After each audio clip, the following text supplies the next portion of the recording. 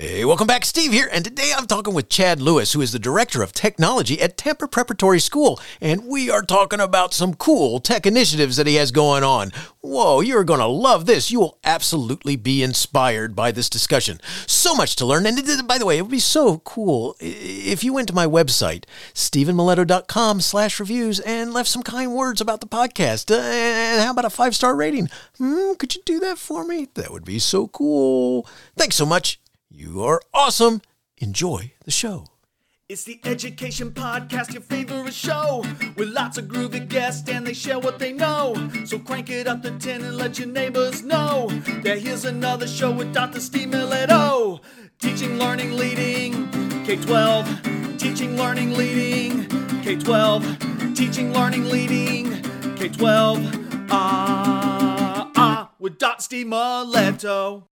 Chad Lewis has been the Director of Technology at Tampa Preparatory School in Tampa, Florida since August 2010. He oversees all facets of technology at the school, from network infrastructure and security to educational technology and training.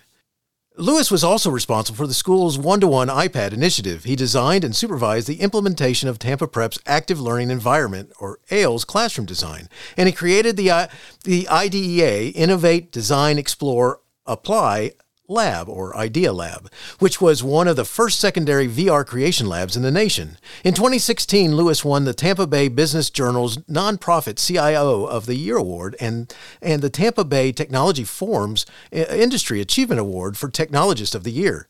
Tampa Prep was recognized as an Apple Distinguished School for 2 consecutive years under his leadership. What cool stuff is going on. Chad, thanks so much for joining me today, and say hi to everyone. Hi, thanks for having me on. This is exciting. Happy to talk about what we're doing and the exciting future of technology and education. Very cool. Well, I'm glad to have you here, and kudos for all that recognition there, man. You got a lot of stuff happening. So I got to ask this before we go any further. So Tampa, been there a whole bunch, been to the area, St. Pete, and I grew up in Daytona Beach, Florida.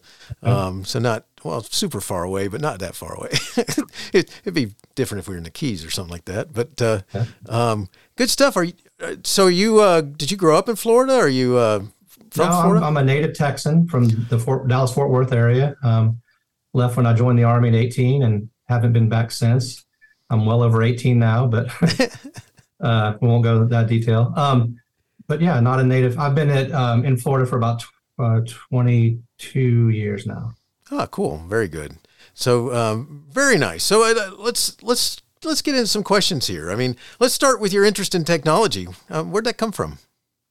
Well, strangely enough, when I was young, I was into martial arts. This was in the late 70s, early 80s, and I was into karate and ninjas and everything else martial arts related.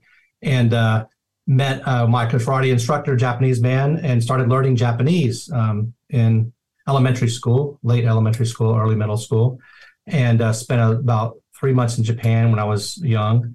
So that kind of started my interest in linguistics, which I think actually, strangely enough, kind of has something to do with problem solving, which therefore has something to do with technology and what it can do. I've never really been too much of a nuts and bolts guy. I really didn't care how things worked. I wanted to know what it could do for people, what you could do with it. So the problem solving was always part of my interest, and the linguistics kind of blossomed from the Army when I started. I was a Russian interpreter in the Army and learned Russian, and then in college did some double major in German and Russian. And then after my BA, went back and got my associate's degree, and that started my technology route. I got my associate's degree in computer networking, and then later on my MBA in the focus on IT management. But I think it really has to do with that, kind of always be interested in what tools you can use to make people's lives better, faster, and more efficient. That's cool. Oh my gosh, man, you got a couple of languages under your belt. Not easy languages either, if there's such a thing. But oh my gosh, Japanese, Russian, nice. And I'm illiterate in 3 languages now. That is incredible. Kudos there. That's well, good stuff. What a cool background. And one of the things I gotta say is that when you read your resume and your bio, you're the Director of Technology at Tampa Preparatory School in Tampa, and as I read in your bio, you have many hats that you wear. But tell me what you do. What do you see as your main role as Director of Technology?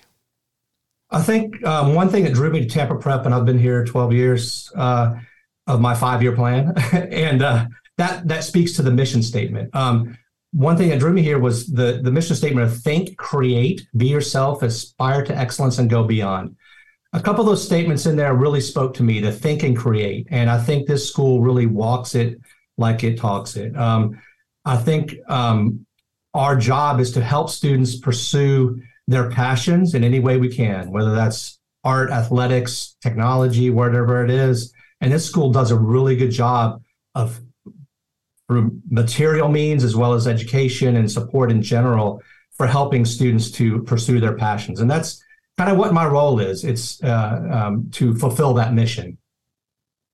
It's so awesome. And just a note, it's like, what you're making me think about is how far we've come in.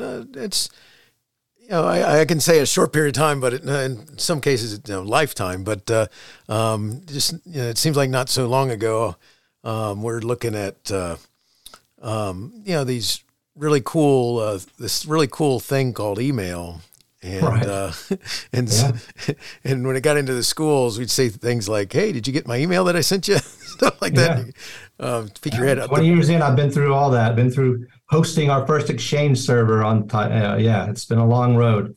That's something else, because we're getting ready to get into some really cool stuff that you've got going on, and so it's a long way from those early days like that, and just all the funny stuff that used to happen. I'll never forget one. I was there to see some training on this new software program, but they didn't have any laptops or Chromebooks for us to use. So they talked to us about this new software without any technology around us. That was cool. That was a long time ago too, but fun stuff. So Chad, you have some very awesome credits to your name. Let's talk about what ALE is. So about 10 years ago, the head of school came to me and said, "Chad, we became an iPad one-to-one school this year. Every kid has a device, but we really think we need to address the physical learning space." And this was, again, kind of before everybody really started addressing that. So ALE, or Active Learning Environment, is kind of an acronym for what we've tried to do. We've tried to make learning more active. We've tried to make it where it's not so lecture-based solely, teacher-centric solely. We've given a lot of access and autonomy to students to, for instance, project just as easily as a teacher can. Every classroom is the same model throughout the school. And we did that purposefully because we wanted students and teachers to have the kind of same experience, and no matter what class, and the same opportunity in every classroom. And then we do have some teachers that float. So you never want to be a teacher that you go into one room and you have this, and in the next room you don't have this and this. So they're all the same. And they're based on tearing down the concept of a front and back of a classroom. So when you look at one of our rooms, you can't tell which is the teacher side and which is the student side. Every student is on a mobile steel case node chair, which can be moved in an instant. We have at least 2 Epson BrightLink projectors per room, one on opposite walls. Some have 3. And what that does is we also have an Apple TV on each of those. And we're being an iPad one-to-one school, and teachers have both a MacBook and an iPad.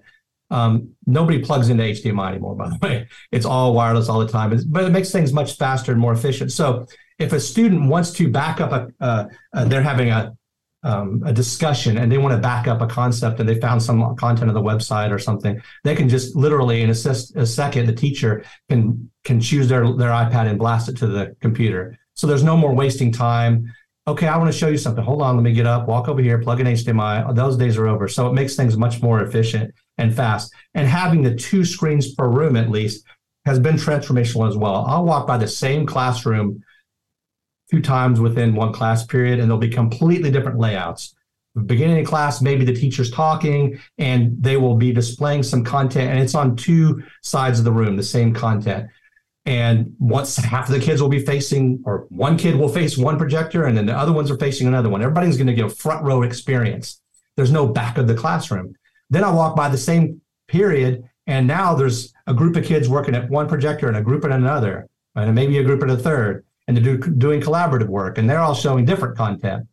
So we've made it almost seamless to use the technology, which is one important thing. been in technology long enough, and my mom was a teacher and my wife is a teacher. I know that teachers don't have time to mess around with finding out where this button is to do this and where the batteries are for this.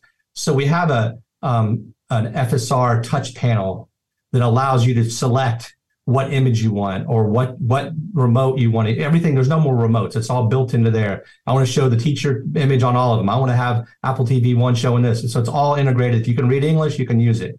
But it's just been, it's funny because one of the students said to me when we first started, he says, "Hey, Mr. Lewis, I can't hide from learning anymore." I love that quote. Very nice. And also we wanted to address the visual aspect. Every kid should be able to see the content.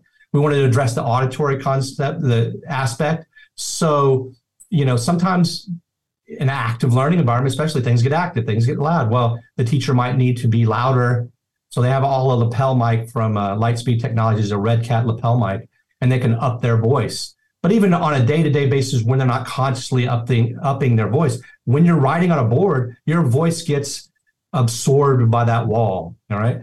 And we did some research, and surprisingly, a lot of, especially middle school boys, have auditory issues that are either unidentified or just naturally are there. So for everyone to be able to hear in the classroom is super important. I had a parent come to me and also say, a parent said, my son came to me and said, he's in the 6th grade, and this is the first time he's ever been able to hear the teacher, which is ridiculous and sad, but I'm glad we're addressing the issue.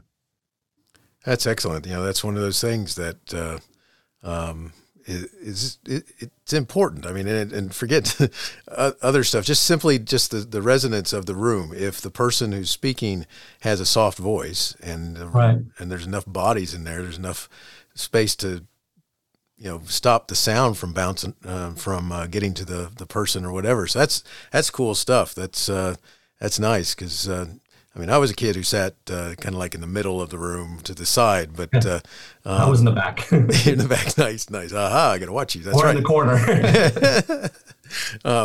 That's excellent. Good stuff. So, what? How did you guys? Did you just have to? Did you say to somebody, "Hey, I got this idea," or did you? No. Yeah. So that was interesting. I can't take credit for all the ideas. The concepts of what the classroom should be like was a teacher and student-driven initiative. This is where kudos goes to the school. Not only did we interview teachers, and when I came to teachers and talked to them, I said, let's not talk about tech. Let's talk about you. I can guarantee you're going to have 4 walls and a roof. The rest is up to you. What's important in the classroom? And they said things like flexibility, equity to hearing and seeing content, those types of concepts, which are very important in building. I chose the tools to, again, this is where I think what I was talking about before, choosing tools to enable what they need, what they ask for. And they asked me to come up with solutions to address those needs. And that's what we did. Not only did we interview teachers, this is what's great about this school. I don't know any schools that do this. We solicited and interviewed students about the same thing. What do you want in your classroom? How many schools would talk to kids? Not many. Yeah. And it's paid off in other ways too. During the COVID days, we had the ability, because of the ALE and the lapel mics, to remotely teach, because you could wear your Red Cat lapel mic, plug in your MacBook to the Epson BrightLink projector, and then as you write digitally with a digital pen on the wall, it would record your writing and your voice, and then you could upload that as a podcast or a video, which was nice because it wasn't like now the teacher has to take more time to create something. It's just real time. And if you have a bad hair day or you don't want to be on the screen, it's just capturing what you write with your voice, which is, important. So. Oh, yeah. Cool. I love that, especially from another standpoint, because that means then the teacher can take that and throw it out there on a website or something like that. Yeah. So parents then can, when the child comes home and says, "Hey, I don't have any work," and they're like, "Oh, really? I was just watching your teacher." Yeah. Sorry to let that one out of the bag there, kids, but good stuff. I love that. All right, we're going to shift gears a little bit here. We're going to talk about something called VR. And before we get into VR, tell us what VR means to you. What are you talking about when you say VR? Well, okay, so I think there's the differentiation between virtual reality and augmented reality And there are differences. There are tangible differences between the two. In regards to virtual reality, I would call that an immersive tech, where you are immersed in another environment. You are not distracted by, you do not see your physical environment, has its power, right? You can't be, for learning, for instance, you can't be distracted. You're in that environment. You can't look at your friend. You can't pass a love note to your girlfriend. You can't do anything but pay attention to what you're in. That's the power of virtual reality, the complete immersion.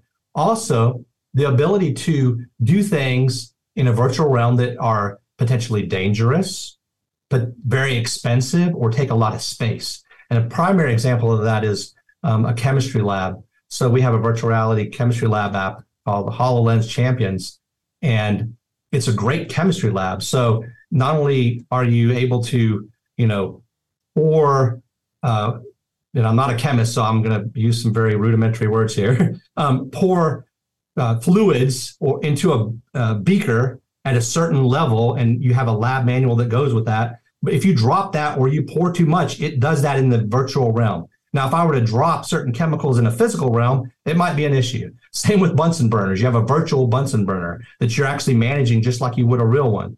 So that's the safety issue is there too.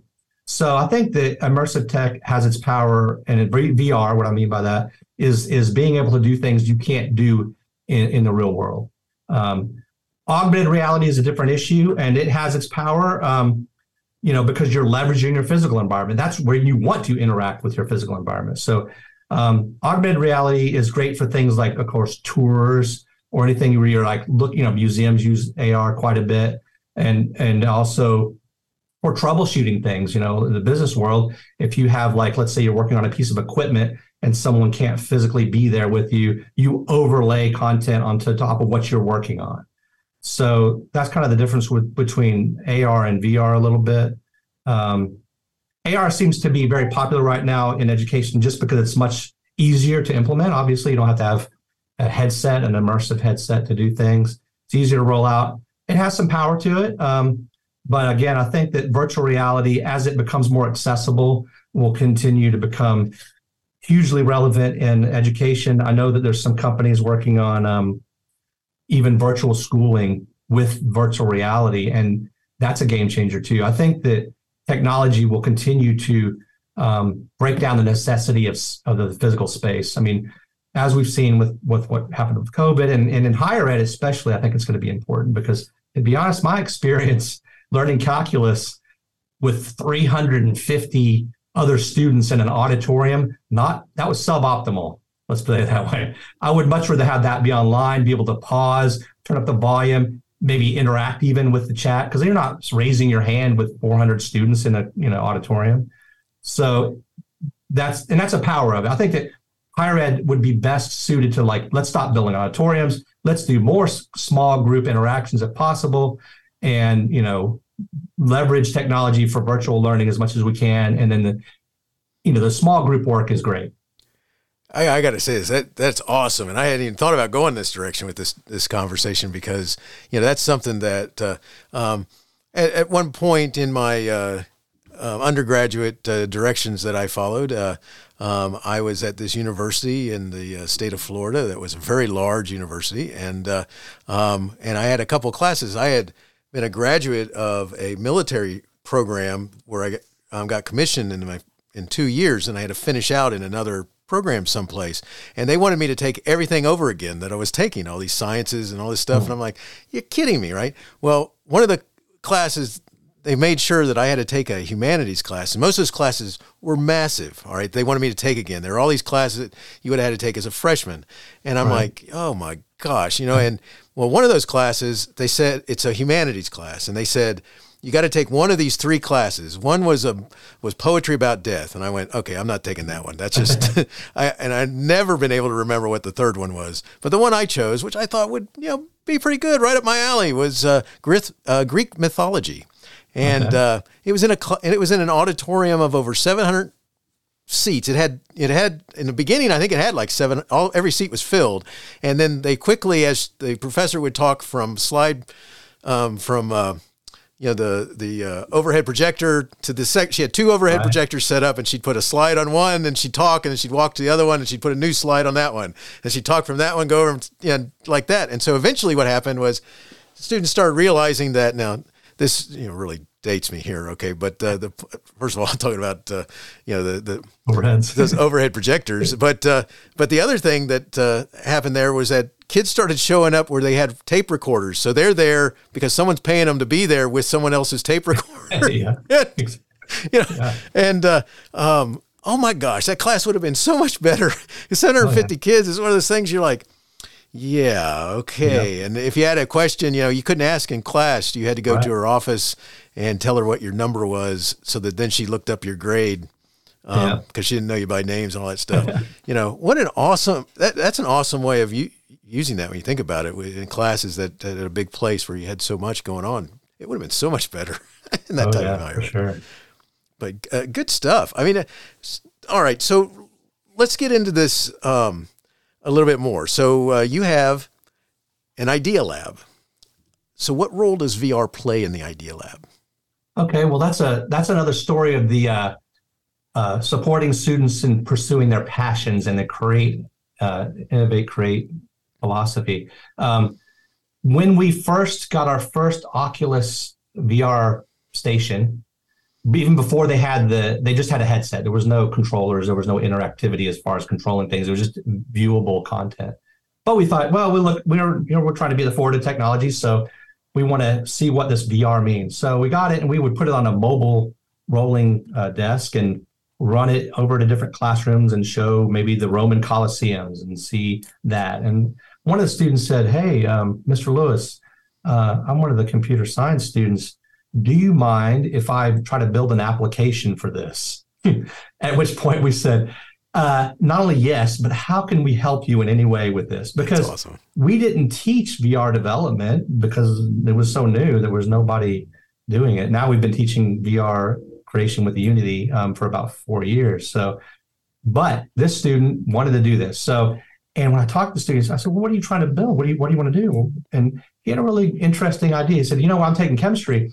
And on a piece of paper, when I'm drawing molecules, it's a flat piece of paper I'm trying to represent a 3D molecule with. It's actually, the binding is not flat. So I want to be able to draw, but it's not really what I want to do. I want to be able to see a 3D molecule. So when I take, 2 hydrogen atoms and combine it with an oxygen to build a water molecule, I want to see it as it should be. And so he built an app that was a molecule binding application in Unity, which nobody knew at the time. On his own, he's discovered Unity and started learning it and built it. And then we were like, okay, that's step 1. B,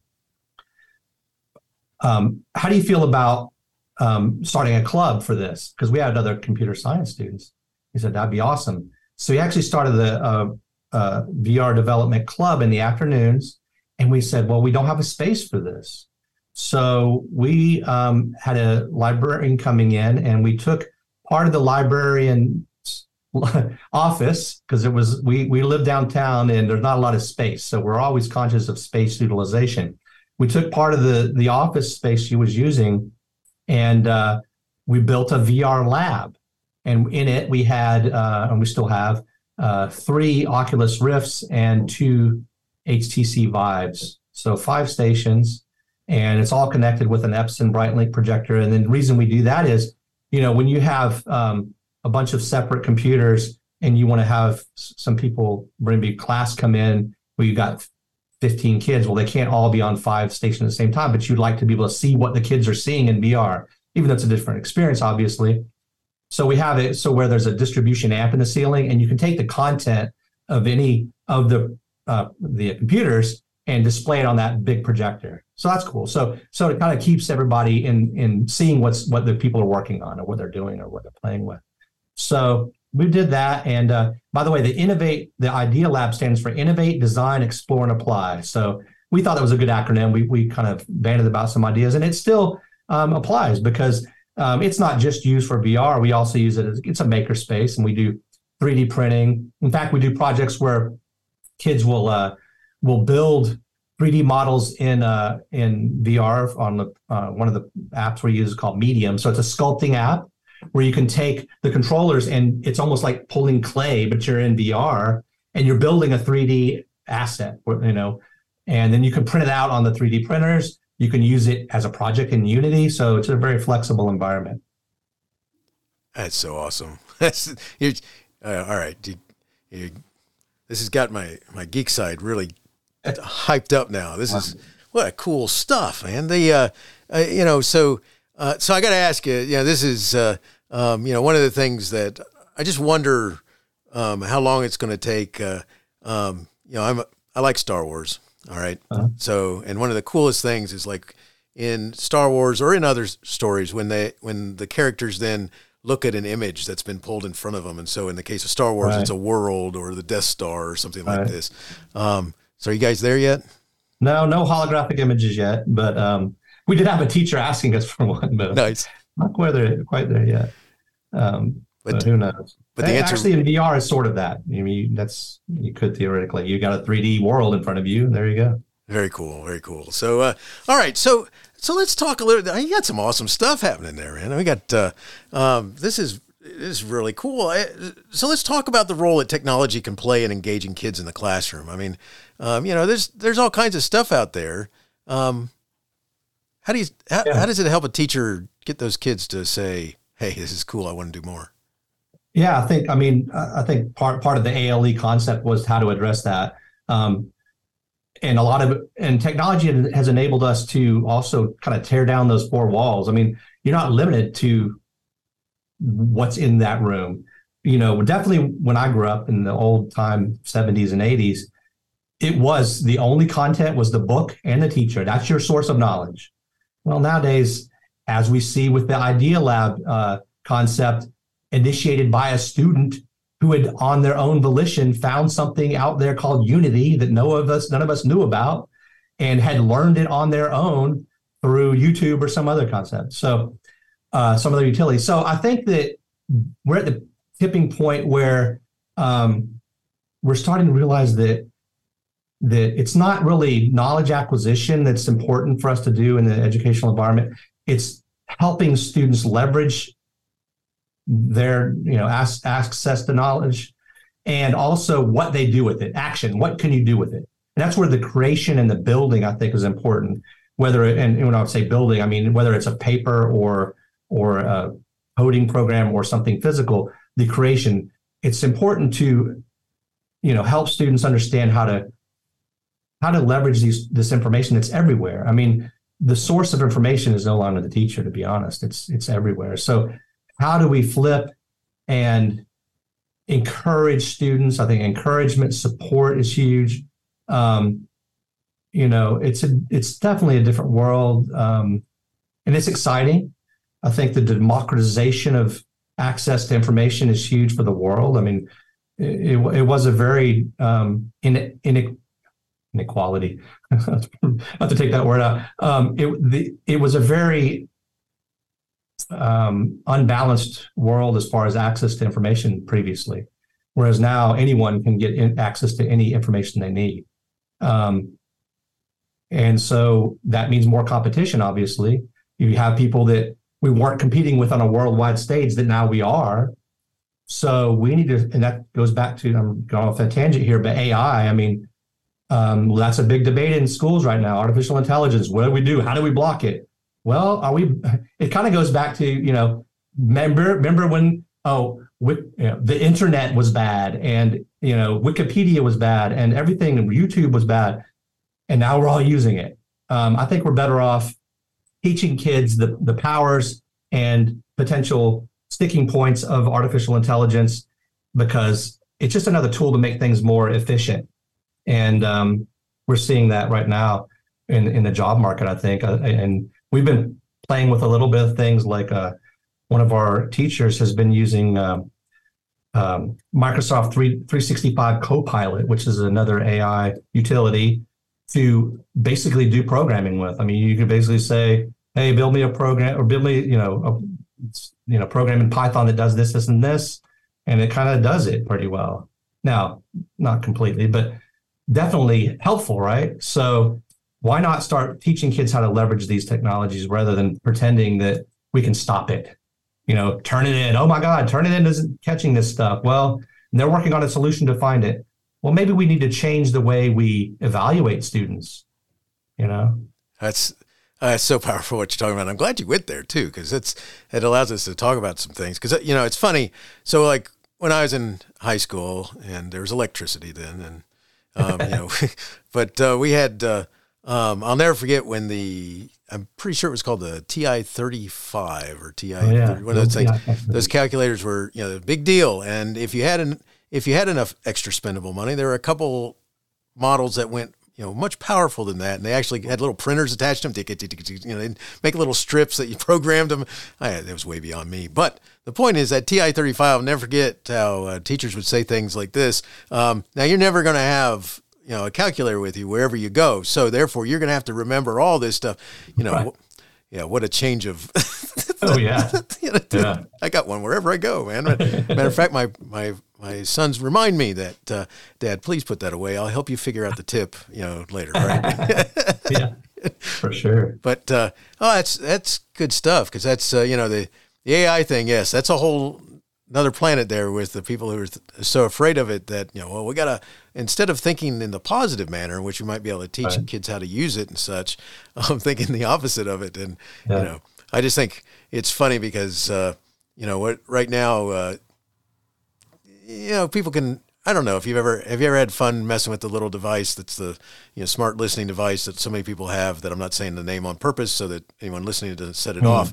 But, they programmed it to, so if you say certain phrases and things to it, it responds to you. Like, if you say something ugly to it, it might say to you, no, that's not very nice. So I think it's funny that people got all kind of bent out of shape when one of those AI on the, one of the search engines, started talking like it was going to take over the world or something like this. Yeah. And it's like, do you not get a clue that someone managed to make it know to say that stuff? So yeah, but right. Anyway, what a cool world. But yeah, I agree with you. How do we incorporate it, not be afraid of it? So good stuff. All right. So I read an article that you wrote that said your school is at the forefront of another frontier called spatial computing. Could you explain what this is and how it could impact the students who learn in that world? Yeah, I mean, so a lot of that entails things like virtual reality, things also like 3D projection mapping, and we've been piloting a little bit of that too, and that's interesting. We used it for kind of an art display. So basically, 3D projection mapping uses that LiDAR technology, which stands for light detection and ranging. So it's basically, and it's on a lot of people's phones now, which is cool too. But basically, it's a little device we put on top of one of our Epson projectors, and we could map out digital images, including video, on a 3D surface. So we would have like some sculpture, and we wanted to kind of make it come alive. You could basically project onto this statue, for instance, and the light and projection would not show behind the statue, just the statue itself would be illuminated. So that's kind of one part of spatial computing. There's also, obviously things like virtual reality and augmented reality are that too. We've done some cool projects with LiDAR back in the day. Now this is on your iPhone 13, has LiDAR. You can do the same thing, basically scanning in, making 3D models of people. So we did that with a thing called structure sensor on the iPad, this little device we put on the top.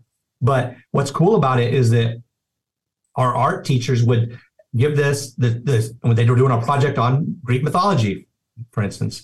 And the task was, we want you to create a 3D model of one of your friends and making them into a mythological creature. So you take the scanner and you would scan the student and walk around them, and it would make a 3D model of the student that looked just like the student, but it's a 3D virtual image.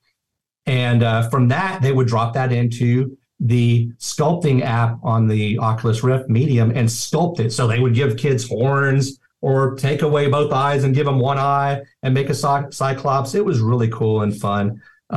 So that's kind of all, in my opinion. Spatial computing is a lot of different things.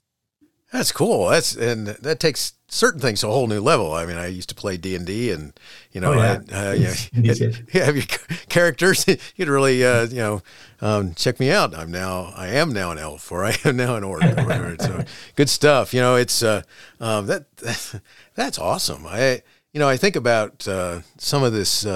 Just the more you get a chance to use some of these types of devices, I can't help but think the more it's got to inspire you to possibly, like that student you're talking about who discovered and created, found this app, did all this stuff to make what he wanted to make or she make happen.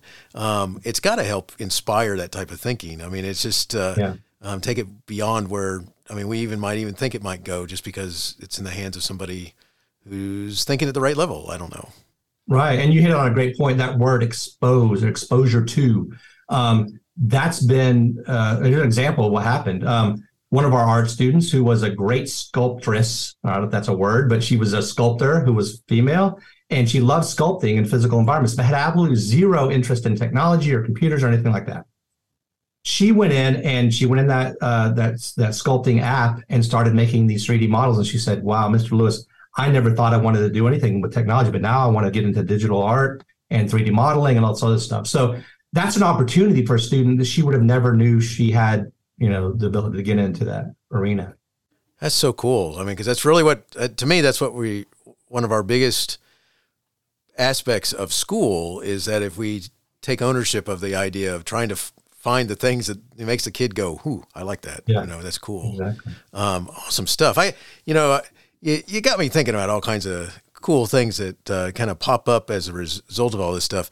Now, I don't know about what age you're in, but when I was in school, right before high school, by high school, that type of thing, there was this cool show that eventually I read the books that went with it, but it was called. It was on the BBC. It was called Hitchhiker's Guide to the Galaxy. Oh yeah, of course. The program. Well, there's nothing better in there where the one company that owns all these machines and so forth, they like to make sure that you're happy, and they say things to you about thank you for letting me serve you and have a nice day. And it's funny because we seem to be. Too bad Douglas Adams isn't around today, because it'd be nice to know what he thinks about. Because I want to take it down this road for just a minute. It's interesting when you have like Amazon experimenting with having stores by themselves with nobody running them. The idea that your phone identifies you, you walk in there, and then it starts reminding you about things you've bought before.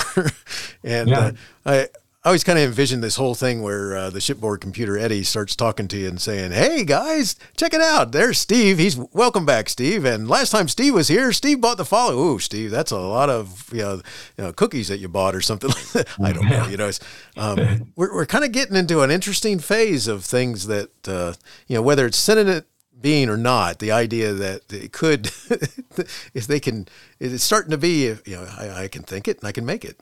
I don't know. Exactly. Yeah. It's exciting times, and it can get stressful and a little scary sometimes, but you're just being realizing that whatever can be automated is going to be automated, period. Whatever a machine can do is going to do. And you've seen that happen with with factories, and a lot of jobs that when I grew up in the early 70s that don't exist anymore, they've been automated. So we just need to be proactive on that with education. So right.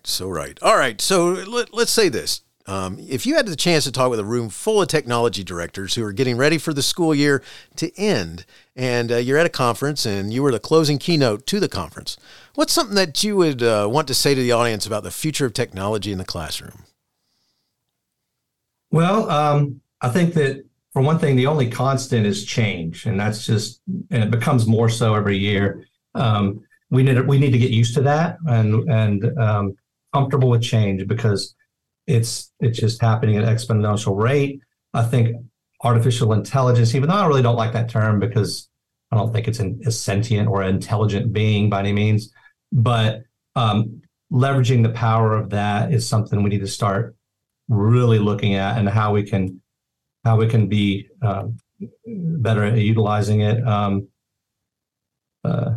That's cool. That's good. I just wanted to see if you had some thoughts about things, because I like one of the things you talked about earlier was how people get afraid of things as opposed to let's figure out where we can go with this, and and I know part of it is they've been inundated with some things about, whether Skynet's right around the corner or something like this, and whether we're going to have all of a sudden these Terminator Model 4000 that's going to pop out of those labs up in Boston with those robots they're building. But it's so fascinating what we're starting to be able to do and create and so forth. And I've seen some of the designs that kids have helped design with creating hands. Artificial hands and so forth, and limbs and such, just simply by the use of the computer and the different VR and the different stuff to help them envision this thing that would help out a human who's suffered a loss of a limb or something. So, just good stuff.